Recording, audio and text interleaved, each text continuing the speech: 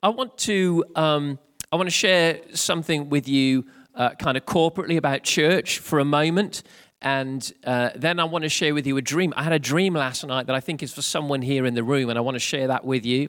And then I'm going to do all of this in 15 minutes. You're allowed to go behind your mask, yeah, right. Then I want to share something that's kind of more personal, that you can really personally apply this morning out of all the things that I'll have shared. And then we're going to take communion together. Is that okay? And you've got your little, have you got your little thing?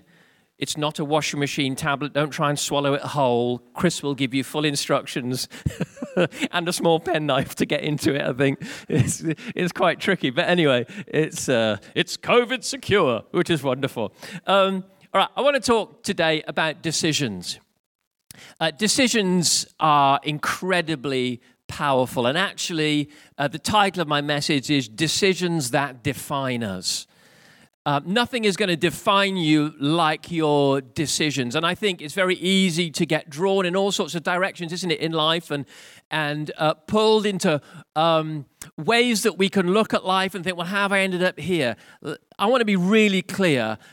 God has given you the sovereign power to make decisions. He's given you free will, and even He doesn't override that. And so we're in this powerful position of being able to say, what do I decide about? And there you go, just about anything. I want to begin by reading something that I've just been working on for the church, and under the title of Decisions That Define Us as a Church. And I've kind of been thinking and pondering. We've been having lots of conversations behind the scenes about church, who we are, where are we going. And so I want to read this kind of little, almost like a manifesto for, well, this is what we decide about who we are, where we're going, what we believe, and what we think the world should look like. But then I'm going to personalize it. And by the end of it, you might want to go home this week and write, well, I'm going to write my own manifesto. I decide that my life should be, because you get that power. You have that power. And don't let any friend, foe, leader, enemy, government steal that from you. You have the power to decide. That's what God's given you. Amen? Let me read this to you, and let me just see if you begin to catch the sense of what I'm saying. And this is my little, it's kind of a work in progress, okay, so it isn't perfect. But it's what I think we're deciding as a church as I talk with leaders and we discuss things. So here we go. Decisions that define us at Revive Church. We have decided that Hull and East Yorkshire are a precious jewel to God. The forgotten city is not forgotten by God, but an unexpected Nazareth where God and His kingdom is arriving in power. So we unreservedly give ourselves to love, serve, and transform this little corner of northern England. And so we also have decided to build an altar of prayer and worship to God right here. We're not a club for Christians, but a house of prayer for all nations. A temple to be filled with glory, a well of God's presence, and a gathering place where heaven and earth meet. We have decided to give much time in worship and wonder of our King, pouring out costly worship offerings like Mary and praying with fervor like the early church so that people from many nations might be saved, healed, refreshed, and revived. We have decided we're not an organization, an institution, or a normal local church. Instead, we're a movement. Come on, somebody. A family, a tribe on a mission. In fact, a family on many missions, each transforming the world with God's wisdom, wonder, and ways. Each of us exists to transform homes, nations, politics, law, businesses, medicine, education, the arts, media, morality, and the family with the gospel of the kingdom. We have decided we are not a cozy club, that we are done with religion, tidy services, pretending, faking, or giving mere lip service to God. Instead, we are passionate pioneers and explorers. Our members are adventurers, not mere attenders. Our leaders are fathers and mothers, releasers and equippers, not superstars. We are a mission station, not a museum.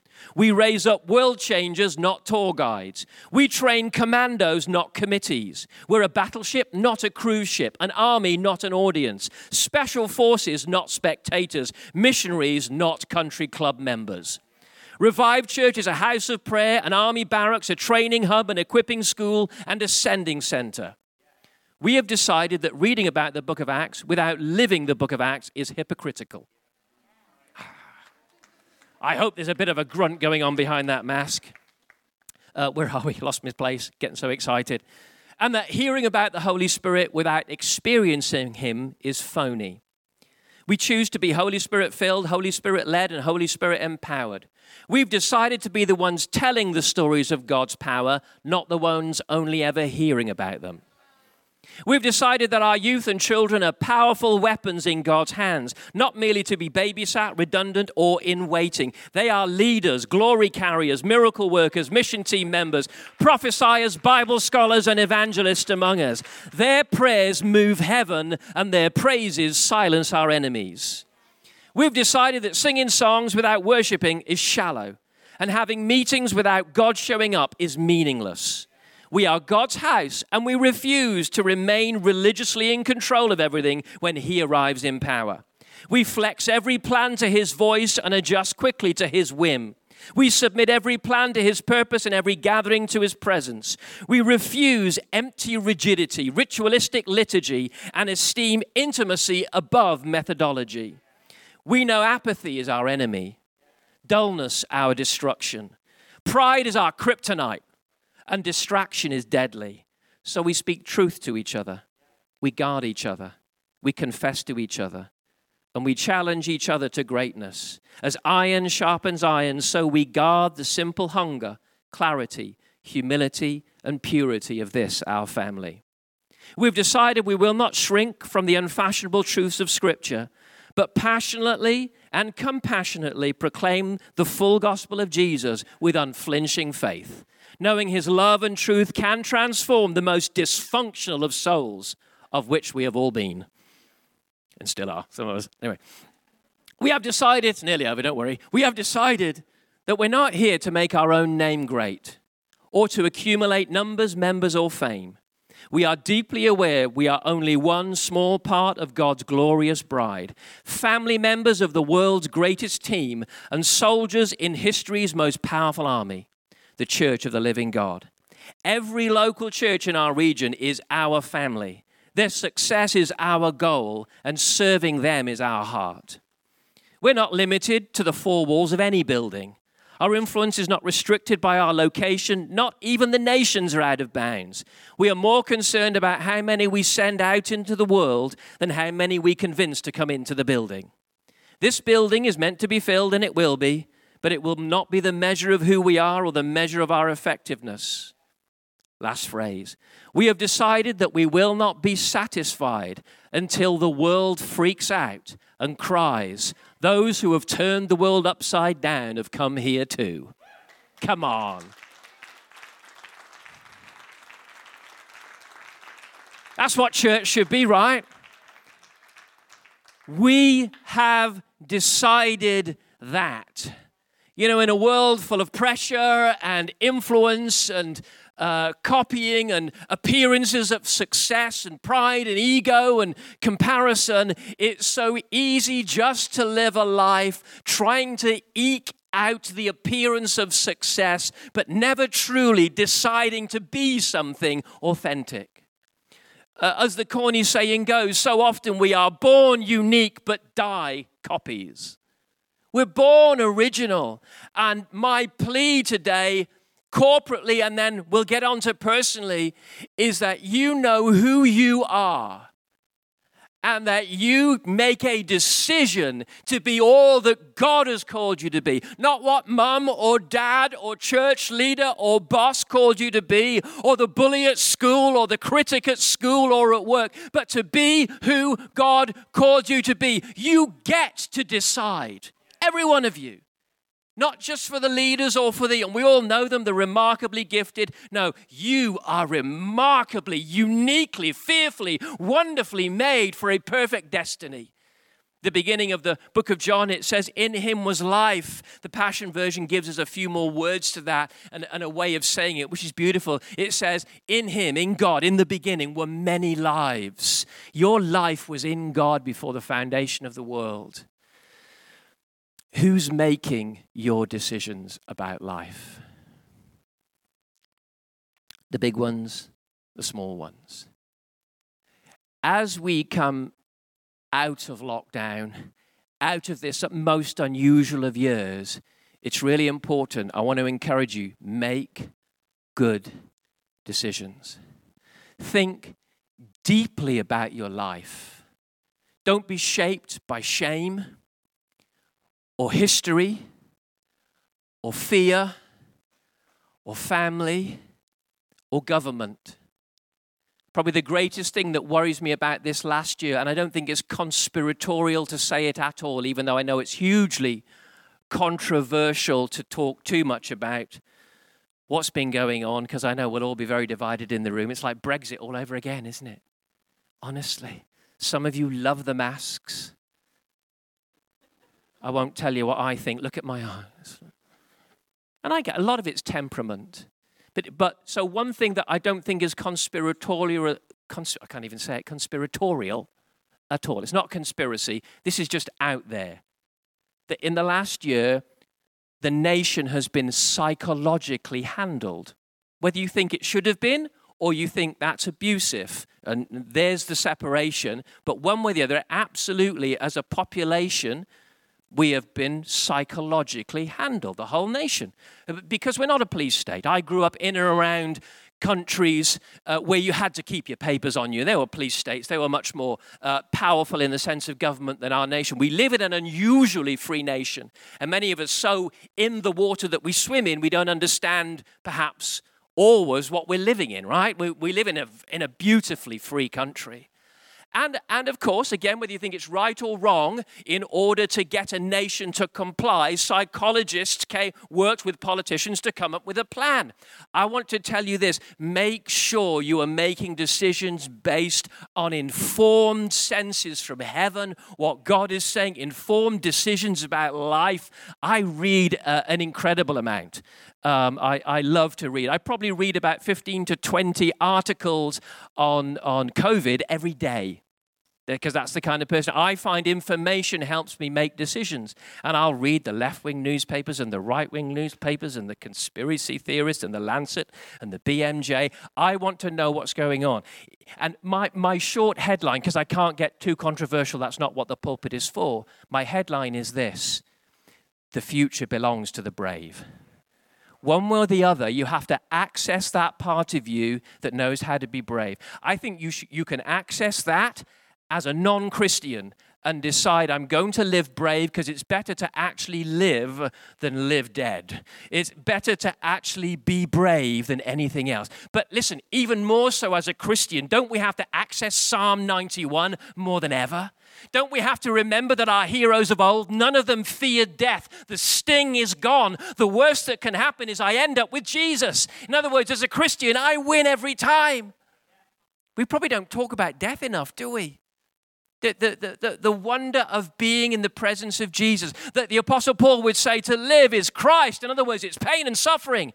To death is gain. To live is Christ, death is gain. In other words, I can't wait to be with him. I think once our hearts are touched by him, there is a longing to be in his presence that outweighs the worry of death. Thank you for the nods.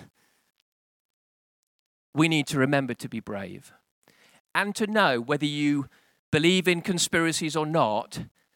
And it's quite obvious, we have been handled psychologically and coerced into certain behaviors. Now, you might say, well, that's fine within the context of what's gone on. Here's the thing. When you unleash fear, it will affect you for decades.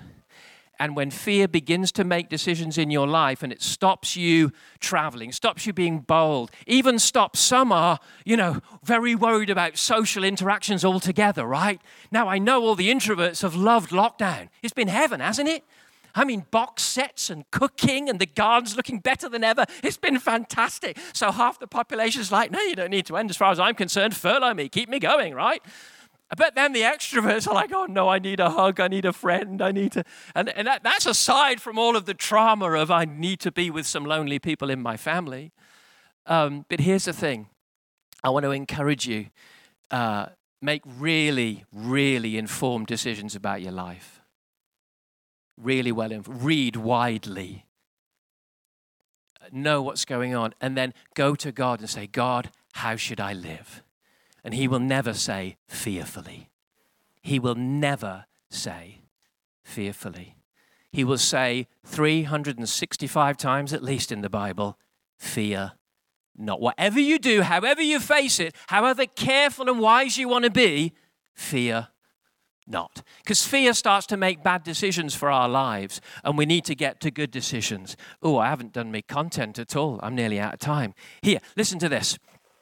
Decisions that define us. Listen to this verse. We better read the Bible at some point, right? 1 Corinthians 13:11. When I was a child, I talked like a child. I thought like a child. I reasoned like a child. When I became a man, I put the ways of childish thinking behind me. I put away them. How do children think? And move away from what I've just been saying for a few moments. Let's kind of start again and just do 5 minutes on this. Then we're going to take communion. How do children think? Impulsively, right? What's wrong with crisps for breakfast, right? Yeah, what's wrong with one more chocolate bar or one more Easter egg? Why can't I have 5 before bedtime? It's an adult that puts limits on and goes, no, there's sense. No, strictly speaking, crisps are okay for breakfast. Every parent of me is saying, no, my child is sat here. Please do not say that. You know, come on, parent, have you ever had crisps for breakfast? I don't think I have, actually. That sounds kind of gross, doesn't it? But anyway. They think impulsively, they think with feelings, they think selfishly, they think self-indulgently. They're quite okay with gorging on anything from computer games to chocolate. They hanker for what matters little. They blame. And let's be honest, children are really good at believing nonsense. With fairy tales, and I won't go any further because I don't want to ruin anybody's setup at home. Anything like that. Children behave with irrational fear and panic. We paid for Zach to stroke a dolphin once, which was great in theory when we sat in the crowd. But by the time he made his way down with his mum and stood in front of this beast that he realized was a lot bigger than he was, he's about 4 at the time, it was like, he's not touching it. So Vicky stroked the thing, and Zach never even touched it. Irrational fear is a childish thing. So we need to beware when its forces, because it attracts demons, is released in a nation. It will potentially affect decisions for years. But adults put away childish thinking. It's less about feeling, impulse, emotion. Life really is about good decisions. What about for you beginning to write something of a manifesto for your life? I decide I'm going to be brave. You have to pick your wisdom around that. I'm not for one moment. You know you and your life's the foibles and the anomalies and the uniqueness of you. But however you approach it, I want to encourage you, live the bravest version of you possible. I even wrote at the top of my journal one morning, if I was brave, I would. And then I began to write. Imagine that as a thought for your next quiet time. If I was brave, I would. I would go and tell make some up. I'd go and tell my father-in-law, it's not true for me, go and tell my father-in-law about Jesus. I would leave my job and go find this other thing that I've always dreamed of doing. I would start that hobby that I never started, that I longed to when I was 15, but someone said something and it never happened. How many decisions are made by external forces when they're things that you can make? Adults make decisions. Joshua charged the people in Joshua 24, choose this day whom you will serve. And he said, this God or that God. And he says, but as for me and my house, we will serve the Lord. In Jeremiah, it says, stand at the crossroads and look, ask for the ancient paths. Ask where the good way is and walk in it, and you'll find rest for your souls. But you said, we will not walk in it. It's a powerful, powerful decision. And there's big decisions in life. I was reading a book about my kind of some spiritual history in Gibraltar, and there was a kind of section in it about my grandparents in Gibraltar. And I didn't know this, but for years before my grandparents went to Gibraltar, because they were there before we were there, whenever Gibraltar was mentioned, my grandfather would just start to cry. And then eventually start to realize that the tears are God speaking. Sometimes we cry over things that are connected to our destiny and we just think it's just emotion. But what is it that makes you cry? You're watching it on telly and it makes you cry. You're discussing it and it makes you emotional. How many little decisions are waiting, as it were, in the spiritual realm for us to go, okay, we need to make a decision about that. If I was brave, I would. And they're big life decisions. God trying to get through to us like waves on the seashore. Then there's small decisions, little ones. I was a bit grumpy yesterday. Anybody ever get grumpy? Thank you, Diane. I just thought it was just me. At least there's one. I was feeling grumpy yesterday. And it was the middle of the day, and I'm feeling a bit grumpy. And Vicky and I and Zach we'd said before, we'll go and play squash. Squash courts are open now. So Vicky looked at me and said, right, are we going to go play squash? It wasn't booked. You can just turn up, this one particular one that we go to. I really don't feel like playing squash. I feel grumpy. And she said, you need to play squash. I just don't want to play squash. I feel grumpy. Yeah, but you'll feel better after you play squash. I don't want to play squash. I feel grumpy. And then she said, and this is how friends help us make good decisions. Right, you're playing squash. Get out of bed. It was midday. No, I was lying on the bed. I wasn't still in bed. Come on, we're going to go and play squash. We went and played squash. Guess what? I felt great. Thanks, Mum. He must have won. No, it was the exercise, Mother. That's the point.